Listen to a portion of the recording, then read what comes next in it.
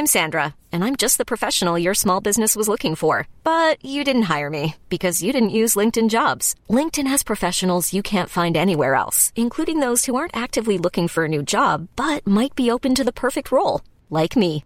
In a given month, over 70% of LinkedIn users don't visit other leading job sites. So if you're not looking on LinkedIn, you'll miss out on great candidates like Sandra. Start hiring professionals like a professional. Post your free job on linkedin.com/achieve today. Hold up. What was that? Boring. No flavor. That was as bad as those leftovers you ate all week. Keke Palmer here. And it's time to say hello to something fresh and guilt-free. Hello Fresh. Jazz up dinner with pecan-crusted chicken or garlic butter shrimp scampi. Now that's music to my mouth. Hello Fresh. Let's get this dinner party started. Discover all the delicious possibilities at HelloFresh.com.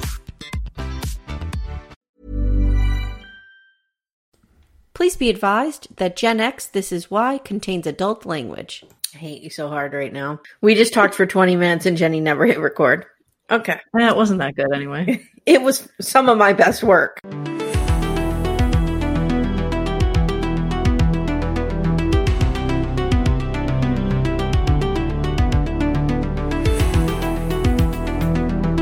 Hi, and welcome to Gen X This Is Why Time Capsule, where we re-examine the sometimes bizarre and often scarring events from our shared childhood.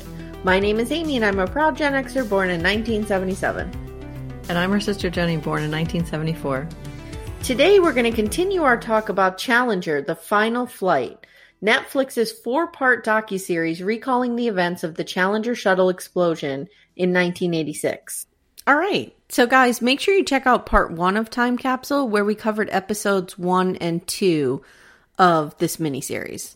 So, Jenny, let's start with the open of episode 3. And the names of the episodes are... Episode 3 is called A Major Malfunction, and episode 4 is called Nothing Ends Here. Okay, so the episode opens with the astronauts and their families at a secluded beach house. Okay, so it's the day before the launch. It's January 25th, 1986. They come from Houston because they're all living in Houston, like out near Kennedy Space Center. They fly to Florida. Dick flies on his plane. Of course he does. So does Mike Smith. So does Mike, yeah. So they fly their own jets over, and the rest of the civilians and non-pilots come over on a NASA plane. And there's a tradition where they all stay, all the astronauts the night before the launch stay at this, I don't know if it's the night before. Yeah, it would have been the night before launch. Stay at this beach house and like have their families there, and just it's kind of like a send-off. I want to talk about the beach house. Okay. The beach house, as our girl June describes, has like red leather furniture, and it's like swanky. Can you imagine like what goes down in that beach house? Like astronauts were like mythical in society. Like they were kind of a big deal. Think about those Apollo astronauts, right? So even later in the episode, they interview like the day of the disaster. They had every former astronaut they could think of on CNN to tell what they thought went wrong. There's a reason. There's a reason that happened. And they were way off. But they had one dude on, his name was Deke Slayton. And I'm thinking, he had like his shirt kind of unbuttoned. And he's like, I think it was the engine. But I'm thinking this dude was probably drowning in women. Like he probably cleaned up Deke Slayton. So I can imagine like what went down at that beach house. I want to know where that is. They walked on the moon. Like they're a pretty big deal. They're a pretty big deal. Yeah. It's their families are there. Okay, so right. So this is a little different because like their families are there and everything, but who's using that beach house all the other times? Right, all the rest of the time. Yes. It's probably something different. Yep. But I felt like it was a very somber note in the episode. Well, I felt like it was because we know what happened, so it felt sad to me. Like it can't not feel sad to you. I mean, I don't think it was somber to them. Like it's right. It seemed like, everyone's meeting everybody's families. Like, I think June described it as a family reunion kind of atmosphere. Yeah, and June said that she was we just listen to June. Anything June says. I love her. June said that she was taking pictures of all the couples, and somebody took a picture of her and Dick, and he always used to have his arm around her, but in this picture she has his arm around him, and I'm thinking it's interesting what people remember. about things, right? I don't know. I just thought that was because this was 30 years ago. Yeah, it was an interesting detail. And she was married to him. She was married to him for 26 years. Yeah. Well, they got married, she said in the earlier episode. She was still 16 and he was 19. Wow. Like, so they were they grew up together, was basically. That legal? I don't know. Dick and June. Woof. That would have been in like the 50s. Who knows? Yeah, and we don't know where it was. Okay. So the shuttle is supposed to go up the next day. So let's talk about that launch and what happened. So the original launch was Sunday, January 26, 1986, which happened to be Super Bowl Sunday. Do we want to see who was in the Super Bowl? Because I feel like you think this is relevant. Pause.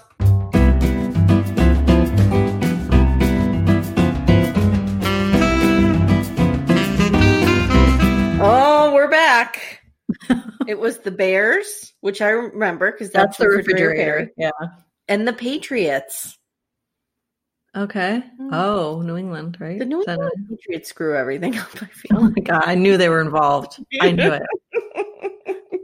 That's whose fault this is. Guys, I'm just kidding. I could care less. We could care less about football, correct, Jenny? Correct. Correct. So it's Super Bowl Sunday. They're supposed to launch. A weatherman predicts on Saturday that there's rain in the forecast. We don't know how strong this prediction was.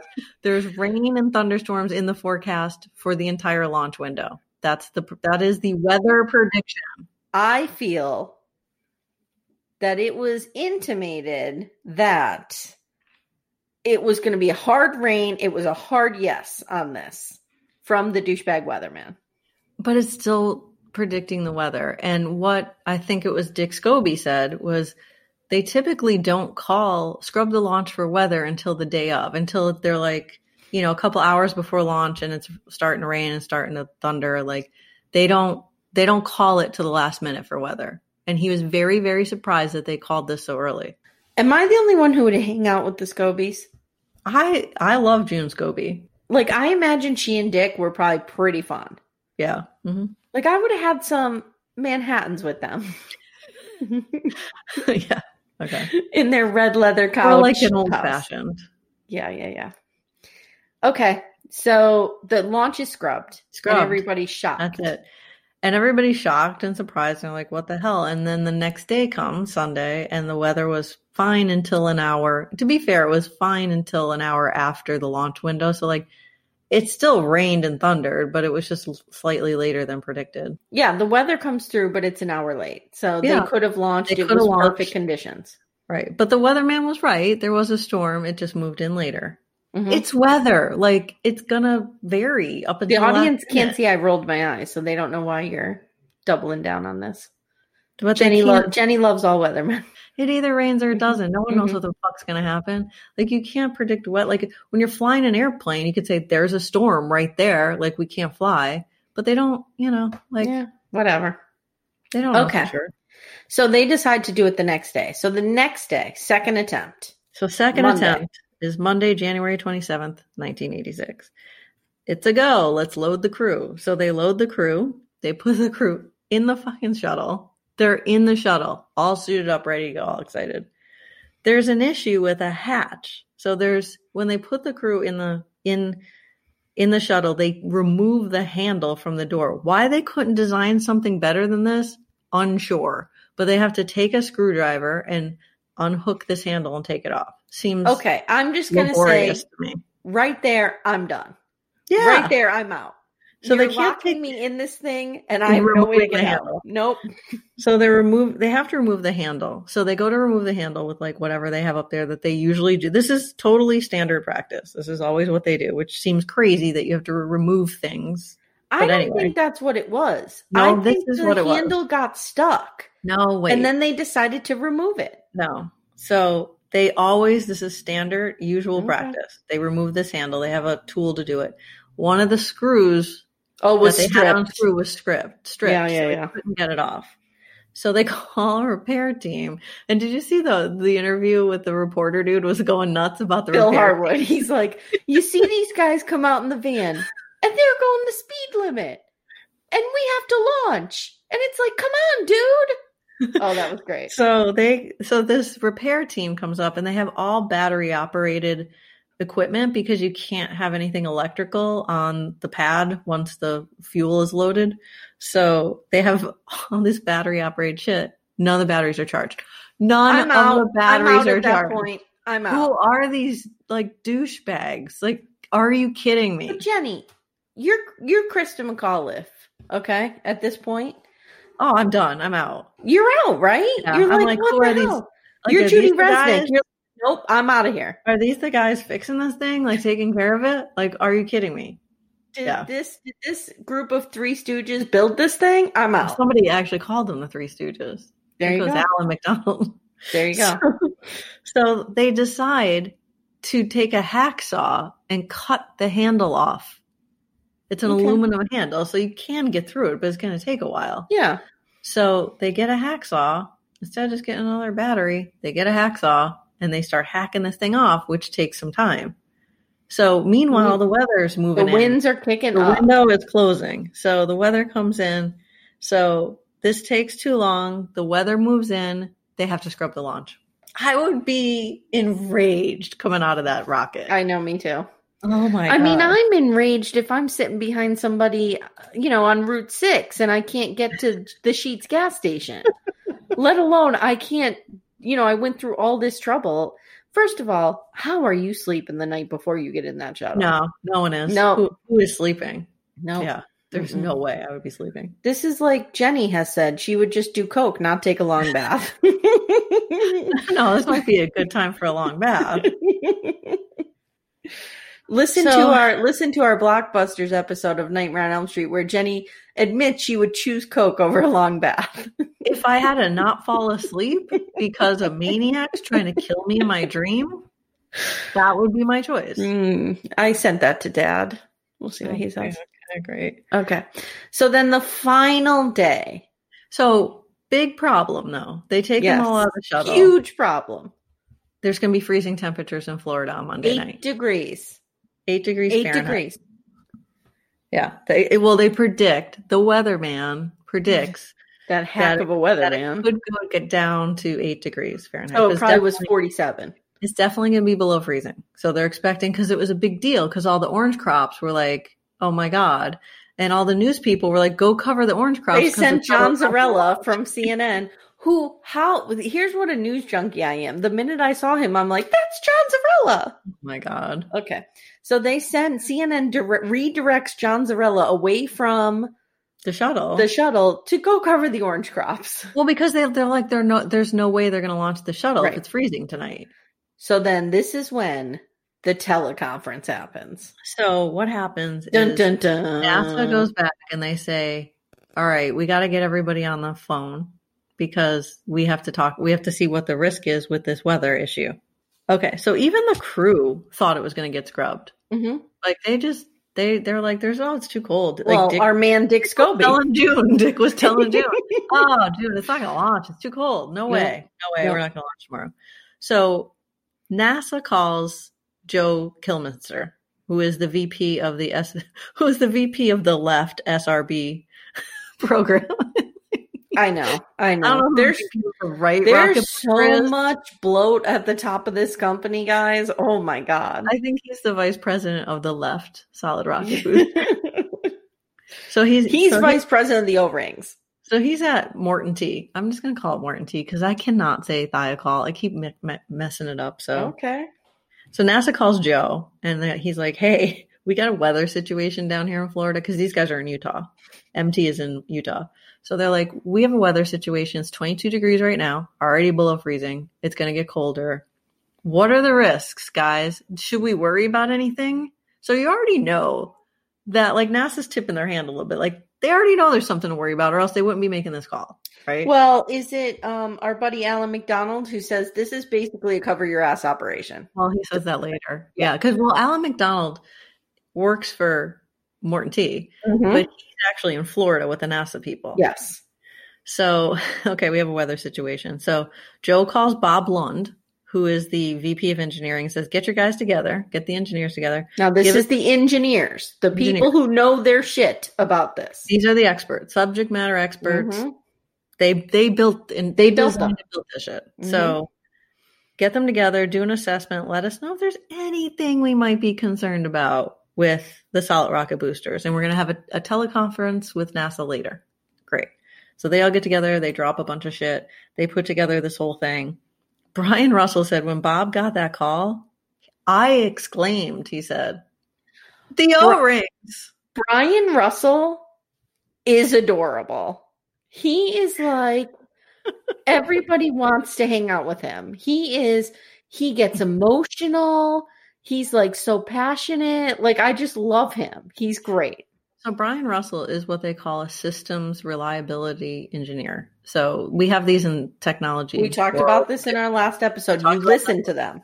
You friggin' listen to these guys. Because, like, if shit's going to go wrong, they're the first ones that know it. So it's either, in technology, we call it site reliability engineers or system reliability. These guys know their shit. They know if something's going to go wrong. So, okay. So Brian's like, oh shit, the O-rings. Ding, ding, ding, ding, ding. Problem. No question there's going to be a problem. If it's that cold, forget it. We're not going to launch. So they all think the launch is done. Like, they're all like, right. Launch is done. So they're in the conference room up in Utah at Morton T later. It's Bob Ebling, Joe Kilminster, Brian, Bob Lund, and then Alan McDonald is down in Florida with the NASA people. So at NASA, they're in a trailer at Cape Canaveral. They have Larry Malloy, Alan McDonald, a couple other people. The engineers hand wrote a presentation. It was called Temperature Concern on SRM Joints. The O-rings will be launching colder than we've ever launched before. So this is the coldest temperature they've ever launched at. So AIM, would there be data as to what would happen launching at this temperature? There would be no data. Right. You would not be able to prove it because you've never launched at that point. So they have no data of what happens at 22 degrees or 10 degrees. They have no data. I think they had it as low. From looking at that paper, it looks like it's as low as like 38, 35, something like that. It's not even below freezing, I don't think. Right. So, but they see deterioration at 40 degrees, at 30, concern. This is the first time that they're launching. So they knew the risk was high, but they didn't have the data that said what would happen or where the failure would be, right? Or what would happen at this temperature. So in Florida, so they say you shouldn't launch. So they get on the phone and Larry, they say that, we don't think you should launch. They haven't given their like written official yet. Right. But their response is no. Right. They're saying definitely don't launch. Mm-hmm. Larry Malloy gets on the phone and he says, you don't have the data to support this additional risk. Jen, not only does Larry Malloy say that, but he says it now in 2020. I know. They interviewed this fucker and he's like, they didn't have the data. He says it's inconclusive. Like, what they really had was predictive data. So they didn't have the data that said at 22 degrees, this is what happens. So Larry asked what their official recommendation is. And Bob Lund says, don't. He's the VP of engineering. He says, don't launch. So then Larry goes back and he talks to the assistant central director for NASA at the Marshall Center. We don't know who that is. They don't give the name. They never give a name. They never give that name. And he asks what his position is on this situation. So Larry goes to somebody over him and says, what do you think of this? And this guy says, I'm appalled that Morton T would make such a recommendation, but I won't go against the recommendation of a contractor. Yep. Larry comes back and he says, what is the recommendation that we should launch? And the VP of engineering had said we should not launch below 53 degrees Fahrenheit. Larry says, Jesus Christ, dude, what do you want me to launch in April? Yep. And that is the thing he says, that because that's what their data shows as under 53 degrees. Yep. This starts, right? At different rates. So if you want to be sure that it's safe, you have to launch above 53 degrees. Right. So by him making them feel like they were like they're not getting this done. Yeah. Right. Yeah. So what I would, if I were Bob Lund, I would have been like, okay, yeah. I mean, you can launch whenever you want. I'm saying it's not safe at this temperature. You know what I mean? Like, if they had just held their line. But that didn't happen. Who else are you going to get to make this complex equipment in any kind of short period of time. Yeah. It would take 4 or 5 years to find a new contractor to do this. They have all this. They have all the cards. They have all the cards. I would have just been like, I'm telling you it's not safe to launch at this temperature. You do what you want. Yeah. Like, because that NASA was never going to make that move. They were never going to take that risk. Yeah. So then Larry Malloy said and he says this now, that he considered that an irrational decision. Like, dude. Yep. He's doubling down, guys. And Brian Russell says, yeah, that changed the whole mood in the place. Mm-hmm. And basically they were asking the engineers to prove that it's not safe to launch, which of course they can't do. Like, right. They're like, this is what we think based on the numbers, like that it's significantly more unsafe at this temperature than it was at the lowest we've recorded, which is like 38 degrees or something. So then they decide they're going to take a poll. Jen, how does that go down? They take a break. They take a poll. What's with these fucking polls, man? Polls are nothing but trouble. I don't know. Could you imagine our girl, June Scobie, finding out that this all came down to a poll? She did find this out eventually. So they take a break and they take a poll. Well, so as soon as they break and they hang up with NASA, the number one O-ring expert at Morton, which is Bob Ebling, I believe, makes a passionate plea. Like, don't launch. This is a mistake. This is going to be a disaster. Like, don't do it. The general manager, who they also don't name, I don't know who that is, right, says, let's take a poll. But he only pulls senior managers. He doesn't pull the engineers. But he also tells somebody in the room, I don't know who, start thinking like a manager and not like an engineer. So the VP of engineering, Bob Lund, says, no, I don't think we should launch. And he says, you need to start thinking about like a manager and not like an engineer. No, Bob. Not when the questions regarding engineering, you shouldn't. No, Bob. Don't do it, Bob. No. I'd be like, no, dude, I'm the VP of engineering. Like, this is my job. Like, this is it. So basically, the bottom line is they are pressured into doing this. So they're bullied into doing this. Yep. So Bob Lund says, okay, you're right. The data correlation isn't actually there, which it's not, but that doesn't matter. Like, that doesn't mean it's safe. Like, that is crazy. Yeah. Like, the correlation's there. The actual data isn't there. Right. So essentially, like, they can probably do a lot of math for a long time and figure out the trajectory and figure out where that failure point is if they have a few days. Like, they can probably do that. So, like, there's evidence there, but they're like, we can't tell you that right now with certainty. We just know it's going to be bad. Like, that's what we can tell you. So they say we should launch. And then dumb ass sheep, Joe Kilmister, agrees with his boss.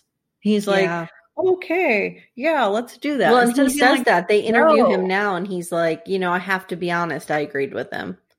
Yeah, because he seems to have remorse. He does. He has tremendous remorse. You can tell. Yes. But he caves to his boss. He toes the fucking company line like all these weak ass people do. Mm-hmm. And they just all like, okay. And then Joe Kilmister is the guy. Oh, so then they call back at NASA, and Alan McDonald is in the room. And they come on and they say, yeah, you can go ahead with the launch. The data isn't conclusive. And Alan McDonald's like, what? Like, are you kidding me? Are you kidding me right now? And he's stunned. And NASA then says, we're going to need that in writing. Red flag. Oh my guys. God. Oh, Red Jesus flag. Christ. Oh, no way. Like, they just hung them out to dry. It was so obvious. Guys, here's a rule of thumb. Don't put anything in writing. Especially something you don't believe is true. Right. Like, do not. So Joe And Kilminster, if somebody's asking you to, red flag. Yeah, so Joe Kilminster signs it. Brian. Which was a big deal because normally the engineers would have to have signed that. And he signed it as a manager. He signed it as a manager. Mm-hmm. So he signs it. I don't know why his boss, the top brass in that room, should have signed it. That should have been who was responsible. Yep. So he signs it. Then Brian sends the fax. Poor Brian. He's like, Poor Brian. First of all, I had to wonder. He said he knew how to work the fax machine, right? Was he the only one who knew how to work the fax machine? Probably Because not. I just would have like did the wrong. Yeah, you should have not sent it. Could you imagine if that diabolical thing Oh, happened? Maybe they would have scrubbed the launch. maybe. Like, I don't know. I'm sending it. It's not going through. I don't know what's going on. Technical problem. Yeah.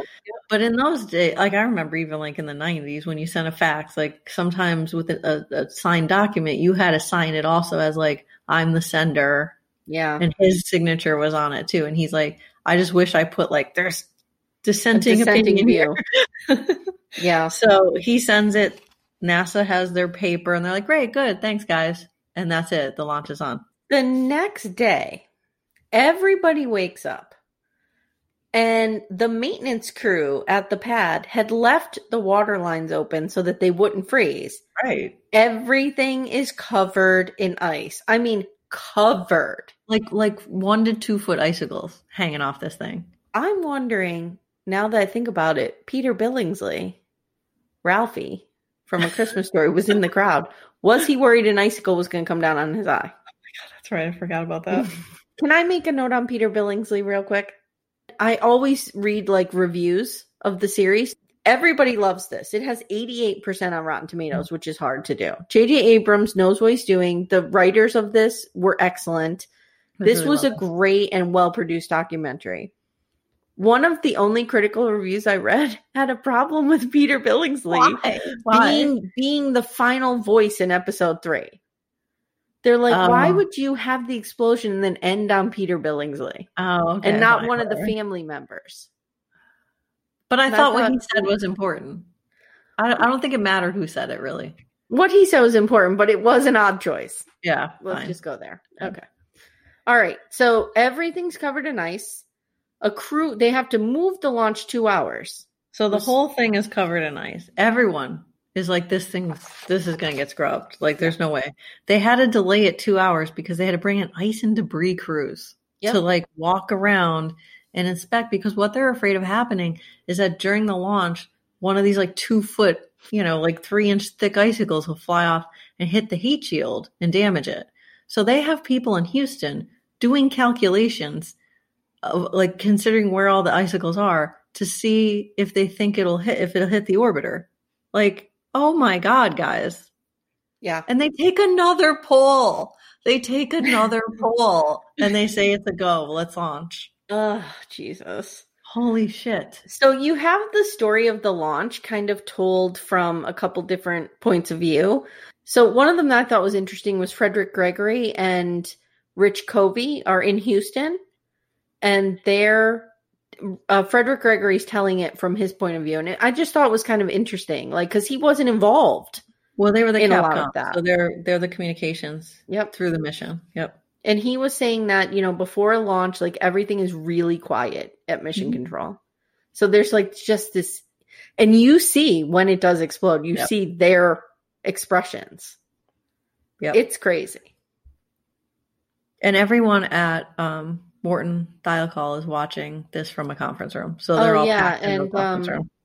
I talked last episode, I kind of read Bob Ebling's daughter a little bit because she's really laying it on thick. But she's doing it again.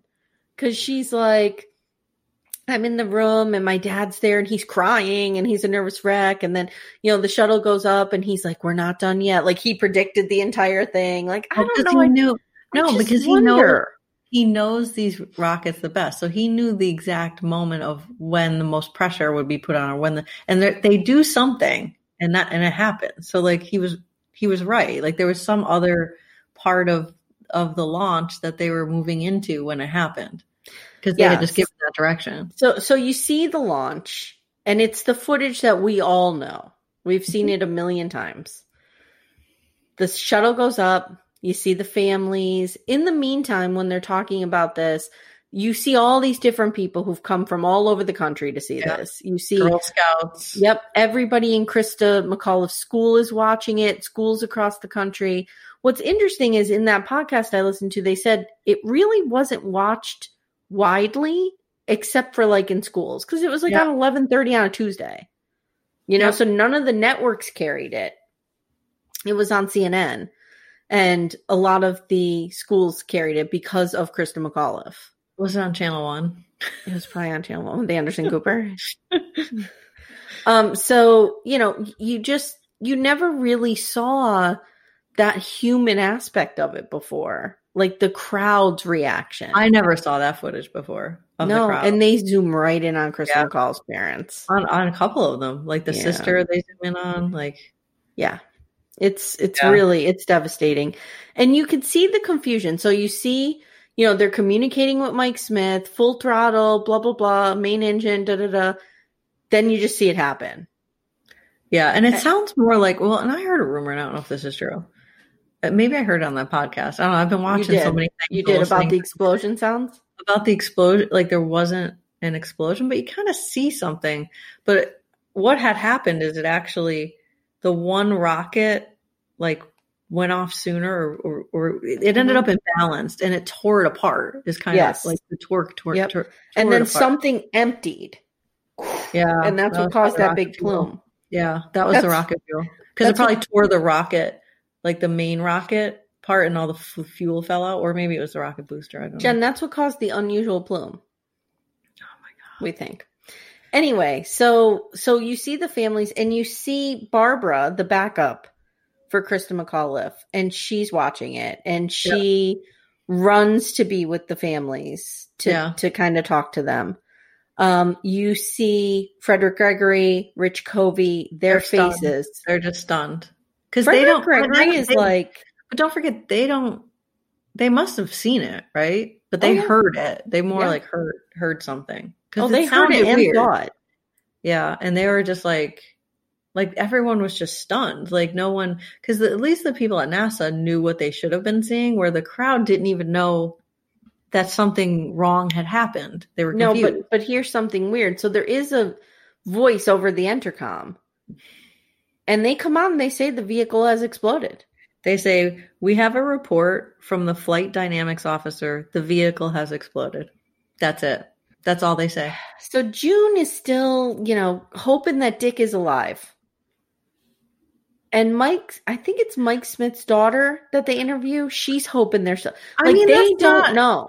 But that's not an unfair thing to think. No, it's not. Not at all. Because they don't know. Broke up coming in the atmosphere, right? Yes. And that whole thing broke up, like burned up and everything. And like the what is it called? The cruise in? The capsule was like landed. Like they landed and they were okay. So like it's not impossible to think that. Like I don't think that's a wild thought, especially if you're talking about your family. Yeah. Like there could be some hope there. I don't think that's an impossible thing to think. So let's talk about this for a minute, because this is something I never knew. It didn't explode. No. And they were alive. Yep. Now there's so obviously we will never know. But there are some reports that say that Mike Smith made a couple switch flips that show he was reacting to something. There's some reports that say they were alive but unconscious when they hit the water because the force would have knocked them out. There's some that say they probably died within 10 or 15 seconds from the force.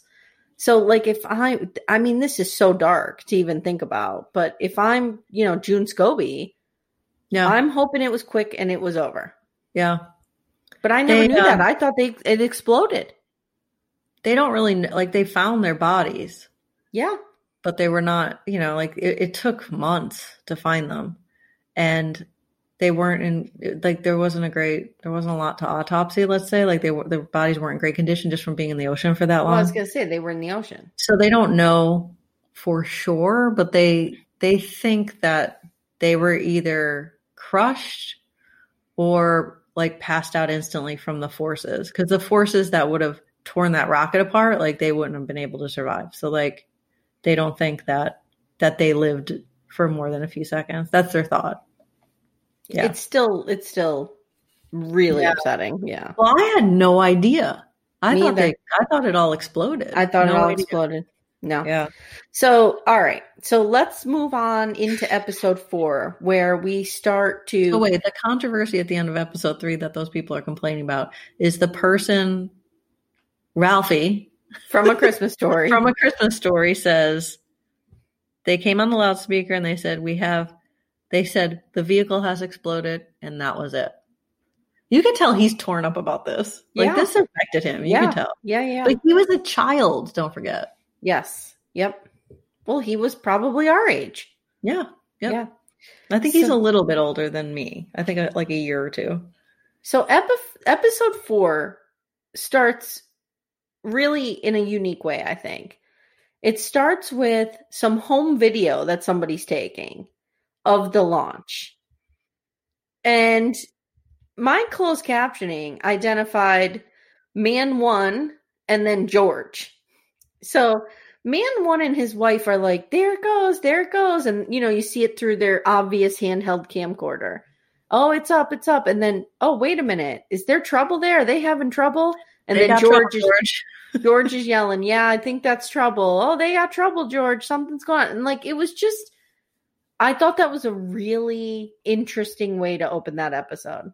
Yeah. Because that captured what we were all thinking when we saw it. Wait, is something wrong? What's going on? Well, and these are people that live right next to it. Yeah. So like they've seen, in theory, shuttle launches before. And even they at first were like, no, that's just the rocket boosters. And then they're like, wait a minute. That doesn't seem the same. Okay, let's talk about Reagan. So Reagan was supposed to do the State of the Union that night. Instead, he addresses the American public. And here's what a dork I am. I say to Timmy, this is when he gives the slip the surly bonds of earth and touch the face of God speech. Like, I remembered it. Yes, it is. Yep, that's it. To be fair, I only remembered it because I teach rhetoric in class. So we pick famous speeches, and that's one of them that we chose. But that is actually, I did not know this. It's based on a poem. And the actual line that President Reagan said was, we will never forget them, nor the last time we saw them this morning, as they prepared for their journey and waved goodbye and slipped the surly bonds of earth to touch the face of God. So the last 2 lines were actually juxtaposed from a World War II era sonnet written by a 19-year-old American airman who had volunteered for the Royal Canadian Air Force. And the poem is called High Flight. And the poet is John Gillespie Magee. Is this over? Yeah, I get to talk about poetry. He was killed in action near Great Britain on December 11th, 1941. Okay, thank you. Okay. All right. So anyway, so my point is we get to see more of Reagan's public face, which is the empathizer in chief. So after Reagan addresses the nation, everybody's looking to NASA for answers at this point. And how are they responding, Jen? They really don't say anything. They tell the people in Houston and in Florida to lock down all their data. No one leaves. No one picks up a phone. No one goes to the bathroom. Well, that's immediate. That's before Reagan even speaks. Yeah, no. So that's going on behind the scenes. So they have not spoken to the public. They haven't said anything. They take the families to the crew quarters, which is super weird. And some announcer, they didn't say who it was or what their position was. Some announcer comes in to talk to them and says, this is obviously a total loss of crew, an obvious total loss. Like, June is not having this. Who are these guys? June is like, they just kept saying it's obvious. And Jenny, June goes to Dick's closet and hugs all of his clothes. I know, that was so sad. Like, I need a mini series, the love story of Dick and June. I need this. I need the Scobies. Yeah. So then we have the State of the Union that night, and then wait, let me just say, while CNN is, grasping for straws and any information, is when Deke Slayton makes his big debut. In absence of any information from NASA, because it's zero. And like, I think Tom Brokaw was even saying, like, it's deadly quiet over there. Like, what's going on? So in the absence of any actual information, they start talking to everyone who will talk to them about what could have happened, which is a disaster. Which is a precedent that is still happens today. Terrible. One of the big problems with Columbine was, since there was no formal information, CNN shows up and just starts interviewing kids as they're running out of school, and they get all this misinformation. But at least those are people who were at least in the vicinity of the thing. You guys are just calling up like Apollo astronauts, like, hey, what do you think happened? Yep. Yeah, they're calling anyone who will talk. So NASA doesn't really say anything until they have some dude come out to do a press conference Oh. and take some questions from the press. And he comes out and he says, we have some pictures released of what happened. And as you see there, we see an unusual plume. Right, because they couldn't Google this, guys. Like, if they wanted to see, it's like NASA was holding all the cards. Yeah.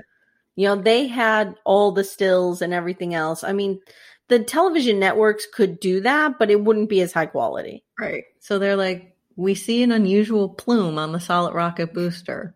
And the And guy's like, press- excuse me. It's like, do you mean a flame? And he's like, it's an unusual plume. And you could see the flame. You could see the flame. It is an orange flame.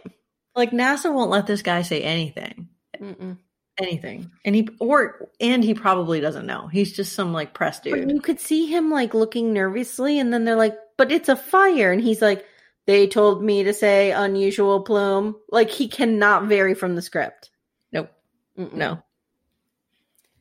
All right. No. And then the head of NASA is on the Today Show or something, William Graham. And he says that SRBs are primary hardware and not susceptible to failure. He has no idea about any of the O-ring stuff. He was never told. Just because you say it's not susceptible to failure doesn't mean No, it's I true. love that. Like, I could say, I'm not susceptible to failure. I'm going to go run a marathon tomorrow. It's just such an overconfident patriarch thing. Like, of course it's susceptible. This is space flight. Yeah. But he was never told about any of the problems with the solid rocket boosters. Not one word about it. And like somebody, Alan McDonald was talking about how they said, don't ever tell Graham this. So he has no idea clue. that there's been a continuous problem. And then as soon as he says that, in the paper that night is the unusual plume is all over the place.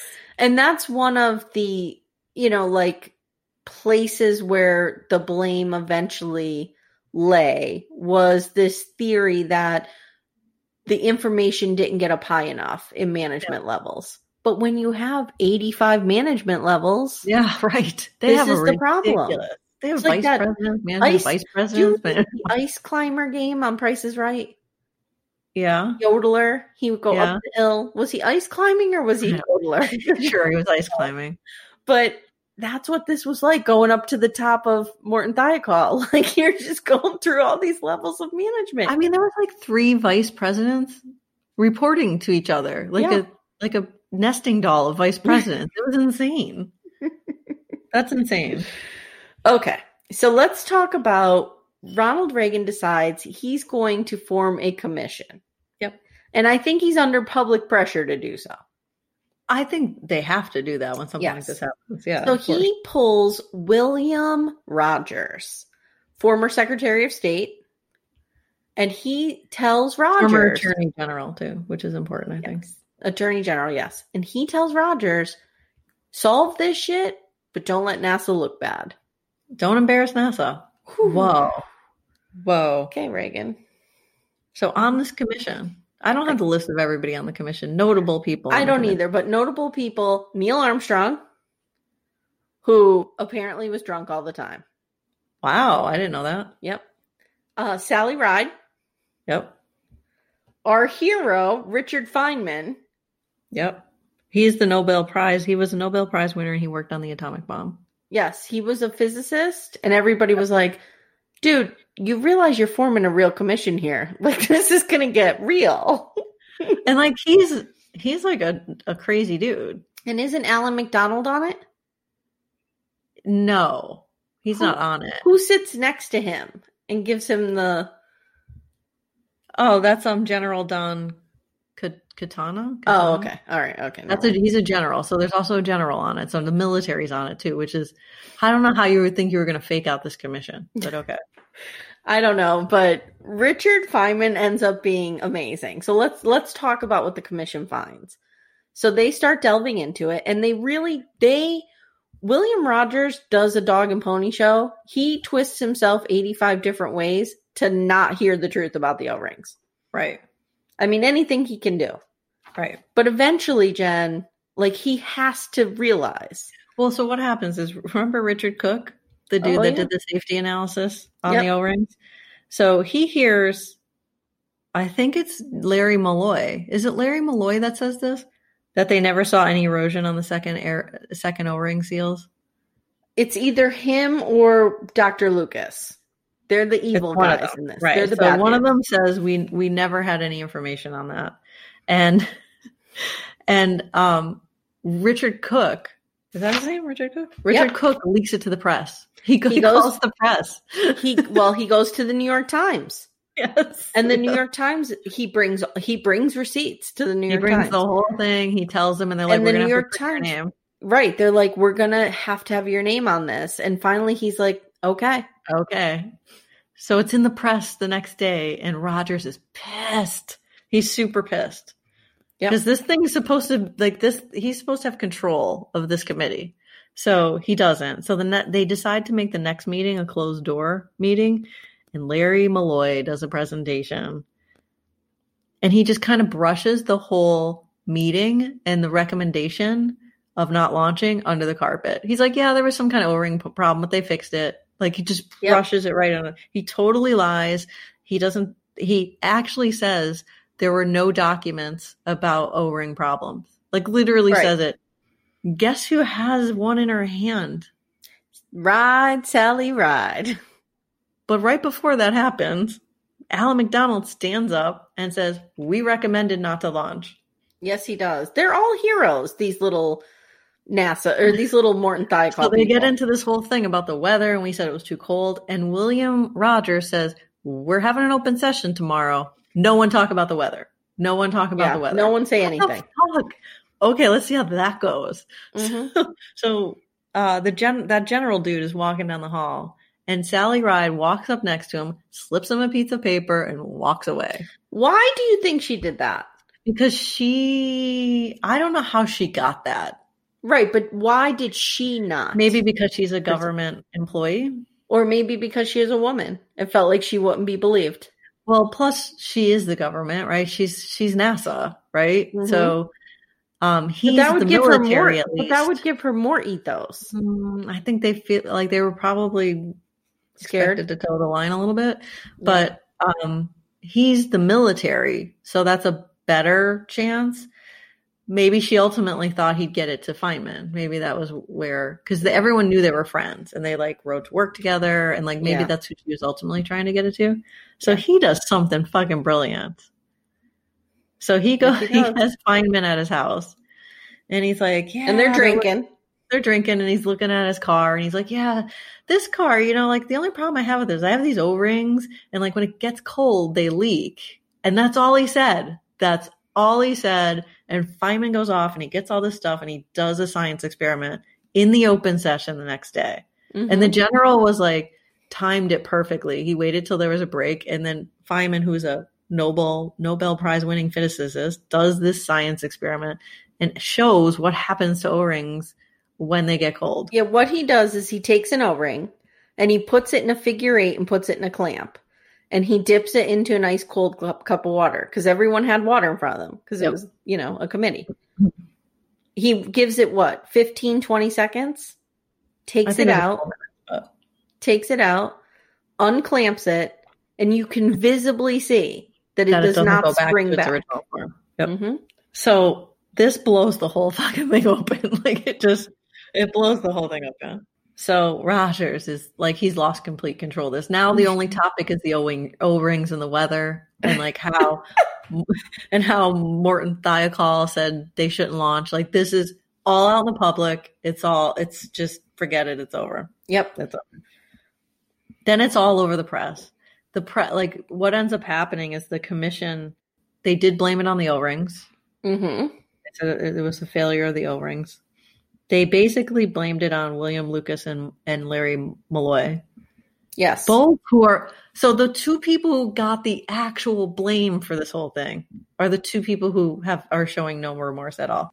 When the committee puts out its final report, our hero, Feynman, puts out a dissenting report and holds a press conference an hour after the official press conference. Right. That's right. So he writes a dissenting report, and it ends up being an appendix to the actual report, where he says that the management structure of NASA is the problem. The whole government's the problem. In the report, what they basically say is middle management, aka Larry Malloy and Dr. Lucas, didn't go up high enough. And Feynman is saying, no. Even if they went up high enough, they still would have launched. Yeah. The problem is the management structure. They don't listen to the engineers. Right. Yeah. So that was his, he was great, man. Well, the fact that he trolled them with a press conference of his own is like amazing. Well, they should have seen that coming. Like the guy was a renegade. Like he was kind of like a rabble rouser. Like he was very anti-authority and anti-government. Like they should have seen this coming a mile away. Jen, would you say he's a maverick? He's a maverick. But they basically made NASA look like a pile of clowns. Like they did. And I think the one thing that the one point Feynman was also making is like, yeah, this is Larry Malloy's fault.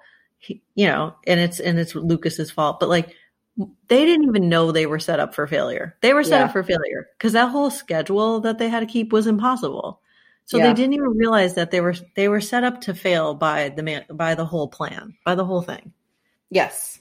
And then I don't know. I know they interviewed Lucas at the end of this, and I just wrote here, Lucas is a scumbag. Like he's talking about. What he says is it's space travel and it's risky and people are going to die. And that's just the chance you take. That's the chance society takes to move forward. Like this was like, he compared it to like my family getting on a wagon and going, because of course, and going across the mountains. Some of them died. Well, did you put them on a wagon with like 3 wheels and a badger with rabies? No, you didn't.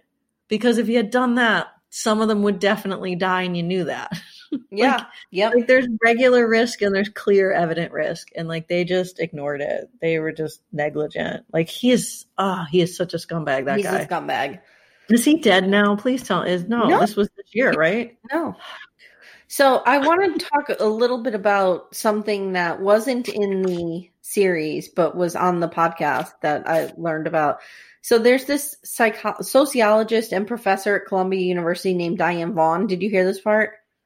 And she's done a lot of research around this, and some of her findings were pretty interesting, actually. She wrote that the Challenger explosion is actually an example of white-collar crime. And she tied capitalism and back to, okay. So so most people, when they're looking at the Challenger disaster, they read the Rogers Commission report, which is like insanely long. She read all of the underlying documents. Okay. And she found that during the launch, it was the worst wind shear ever recorded. And that 50 seconds into the flight may have knocked off the silly putty around the O-rings. So that was interesting. She is also the one who posits the theory about that perfect day with the, quote, weather delay, that it had something to do with George H.W. Bush not flying in to see the launch. But then he didn't anyway, so I don't even understand. And she's also the one who says that there's absolutely no evidence that top officials would not have launched. Right. Yep. So she talks about that. But then she makes this interesting sociological observation, which is she's coined the phrase the normalization of deviance.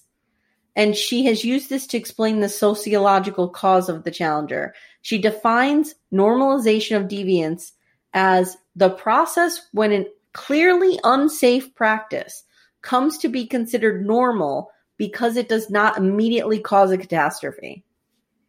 Yeah. Yep. So it was the normalization of deviance that caused this whole thing. Everybody was like, well, yeah, we know there's some problems, but we haven't lost anybody. Didn't they use the example of like your kid ran out in the street last night, like your 4-year-old's running around the street and didn't get hit by a car, so therefore it's safe?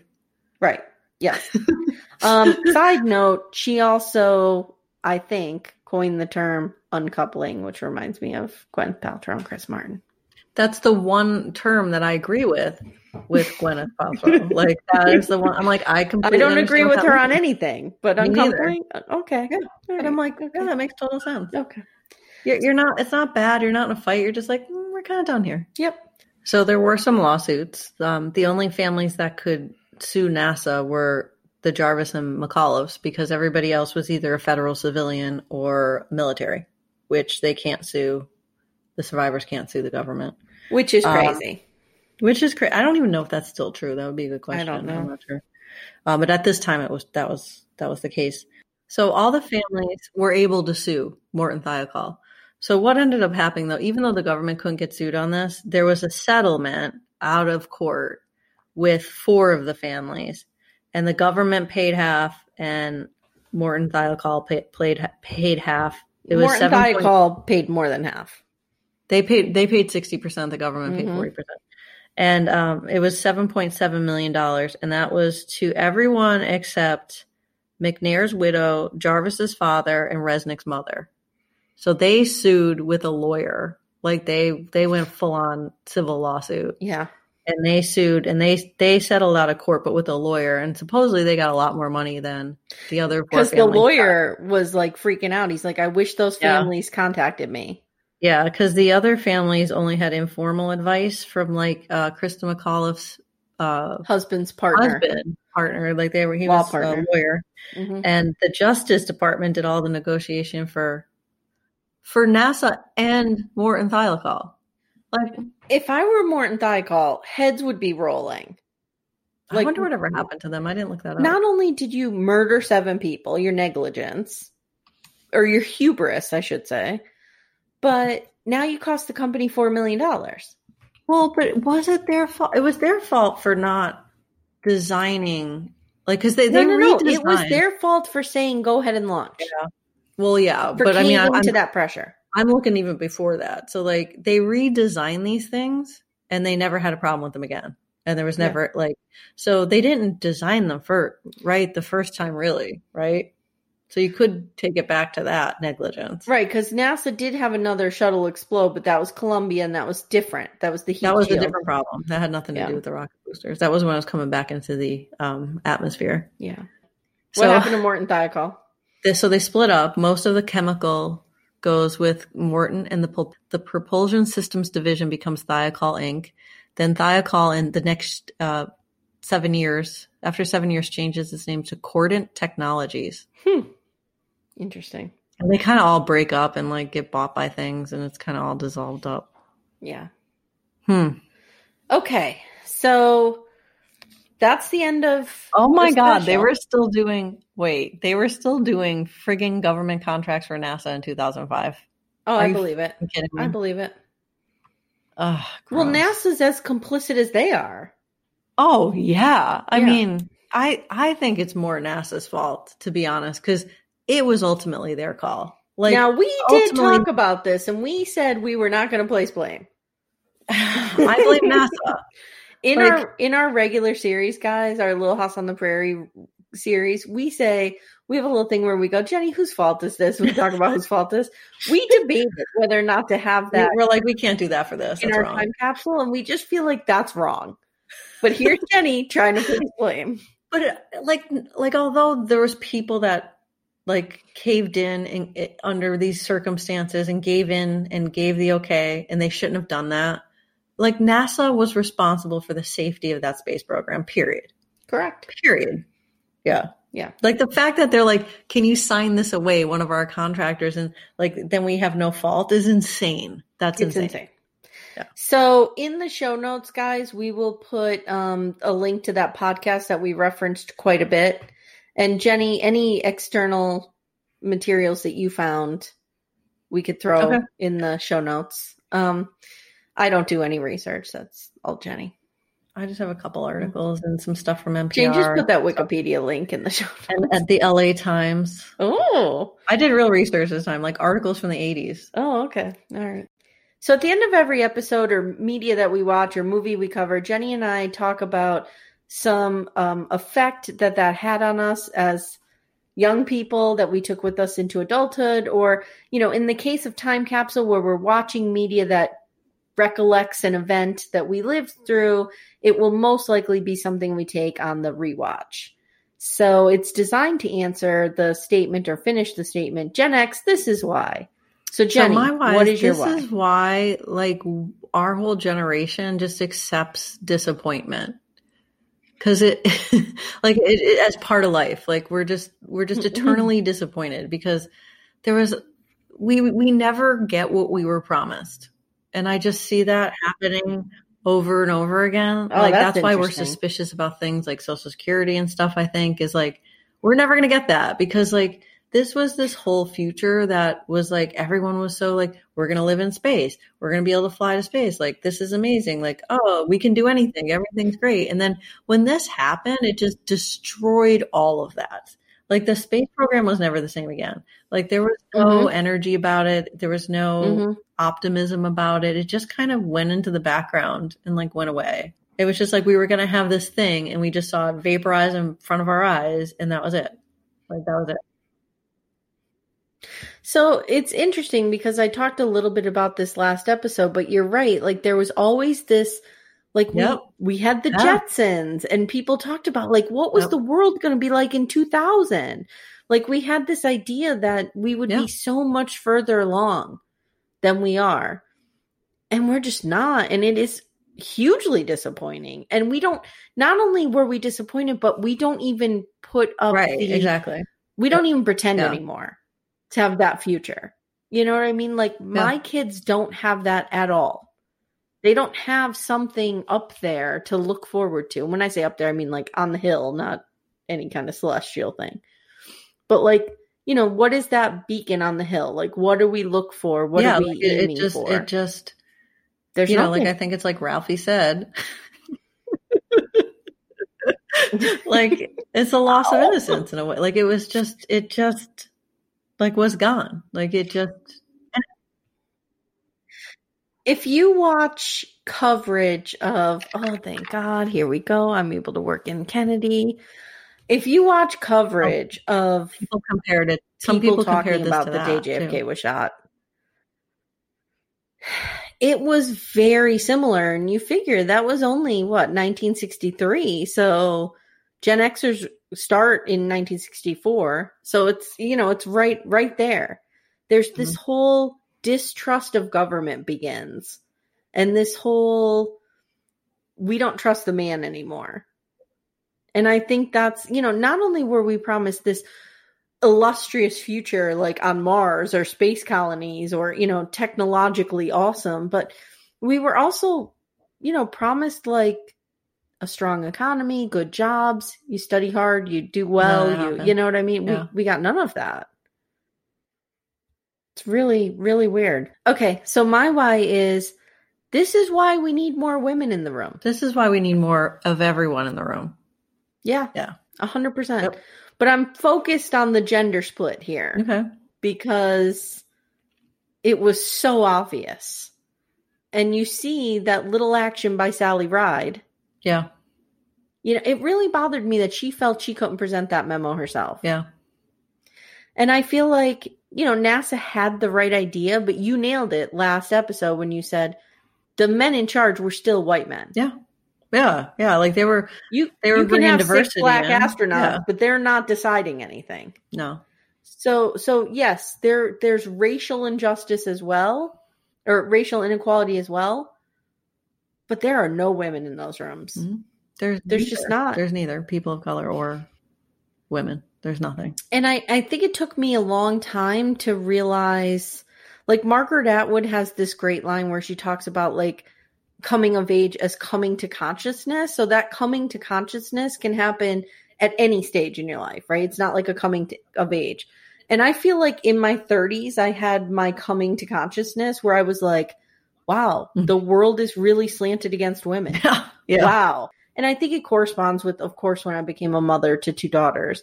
But I never realized, like, I actually feel suffocated when I see things like this and I see how many men are just making these decisions. Mm-hmm. And they're not good decisions and they're not good men all the time. Because I can't speak for women of that generation, but No. I know there's a difference, right? Yes, Like, 100%. but if I were in that room, I would not have walked out of there with any kind of agreement. Like I don't know what the final result would have been, but people would have known there was dissenting opinions in that room. Like it would have had you know what I mean? Like if someone didn't give it up, it would have had to either run up the chain, right? Or something. Like, but everyone was willing to give it up to that hierarchy that bullying. Like they were all going to toe the company line and fall in line because that's what they were told to do. I think that's another generational difference, Yeah, right? that's true. We talk about Gen this all X the time. doesn't toe the company line. Yeah, we talk don't. about this all the time. Like that could have been the boomers just falling in. Well, were they? No, these guys wouldn't have been boomers. No, they would have been Greatest Generation or Silent Generation. Yeah, probably greats. Yeah, but because same thing. We talk about the Greatest Generation was even more so toe the company line. Yep. But we talk a lot about we have boomer parents, and they do what is expected of them. They go to work, they put their head down, nose to the grindstone, don't ask for special treatment, don't do this. And Jenny and I are always like, I've thrown a bigger fit at meetings about like launching a website for kids than these guys did with than in this meeting. Like, yeah, unbelievable. Yeah. So I think Gen X, that's a definite difference. But I think I believe, and maybe this is misplaced, that if there were women in that room, things would have went differently. I just believe that. I believe that too. Come at us, men. I don't care. I'm sorry. And that being said, like I realize, if Gen Xers were in that room, we would have been 6. But I realize that we are lumping all men together, and there are, of course, and I think it's good also people in this documentary that we see. There are good men in that room, but they were the exception to the rule. They were, and this is, that was the generation and the leadership and the patriarch at the time. Like, it's different now. I think it's really different now. I mean, it's really different. In some places it's not, but mostly it's somewhat different now. Like, it's definitely not. Maybe the government isn't, though. I don't work in the government. And I will say this too. Like, I also want to acknowledge that having the privilege to not have to toe the company line is a statement of privilege. I understand that. There's many people, who work jobs who have to toe the company line. I get that. Yep. But if you're Gen Xer, you might be screaming inside. Because even if you have to do it, you don't want to. And I've worked jobs like that, and you have to do it. But it's interesting because I feel like that couldn't have been the case with this group.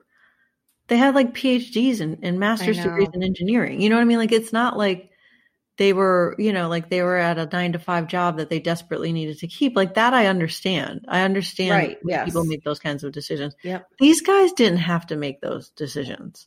But there was no individual agency. Like, it was just, you're right. Like, give it up to the company. I think it was more about their reputation and honor. Like, I don't think it was like I don't think they had to do it for financial reasons. No, it was hubris. Yeah.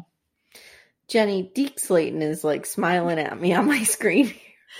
We were looking Full disclosure, Jenny and I looked up Deke Slayton. And we were looking at pictures, and I was saying how like people in the 50s, so like, like our grandparents' generation, like they were 15 and then they look 45. Like they just turned 45. And like he's probably 25 in that picture. I have a confession to make. No.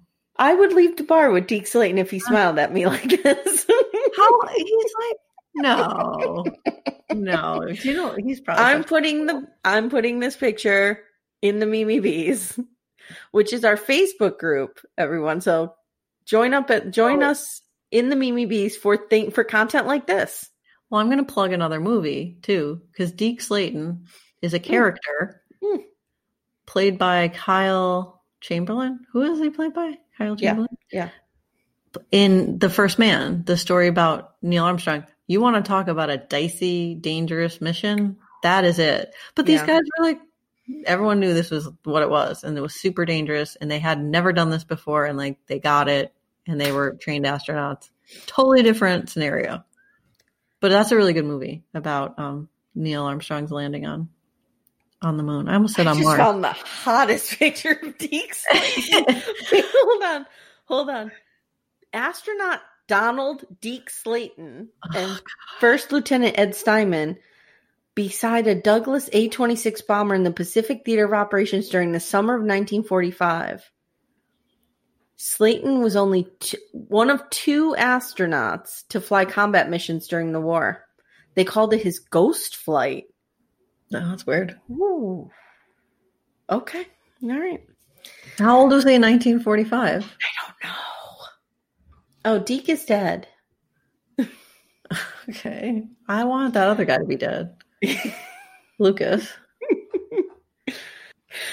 Okay. All right. So thanks for listening. We hope that you guys enjoyed our first edition of Time Capsule. We have a few more ideas in the can. We're not going to announce anything yet until we see what exactly is out there and what we'd like to do. So if you have some ideas, if you have an event that you recently saw a docuseries about or a fictionalized account of, we're looking for documentaries and miniseries or televised or produced versions of events that we lived through as Gen Xers. So come at us if you have any ideas. You can find us on Instagram. We're on Facebook. Our handle is Gen X This Is Why, WHY. And we also have a Facebook group, like I mentioned, called the Mimi Bees, and the link is on our Facebook page. Hey, Jenny, would you like to say anything else about Deke Slayton? I see him in this picture as a bomber pilot during World War II. Mm-hmm. He's 21 in that picture. He looks 47. Yeah, that's too young for me. He looks 47. What is the deal with that generation? I mean, he's no Charles Ingalls, right, Aim? He's no Charles Ingalls. Come on. Come on.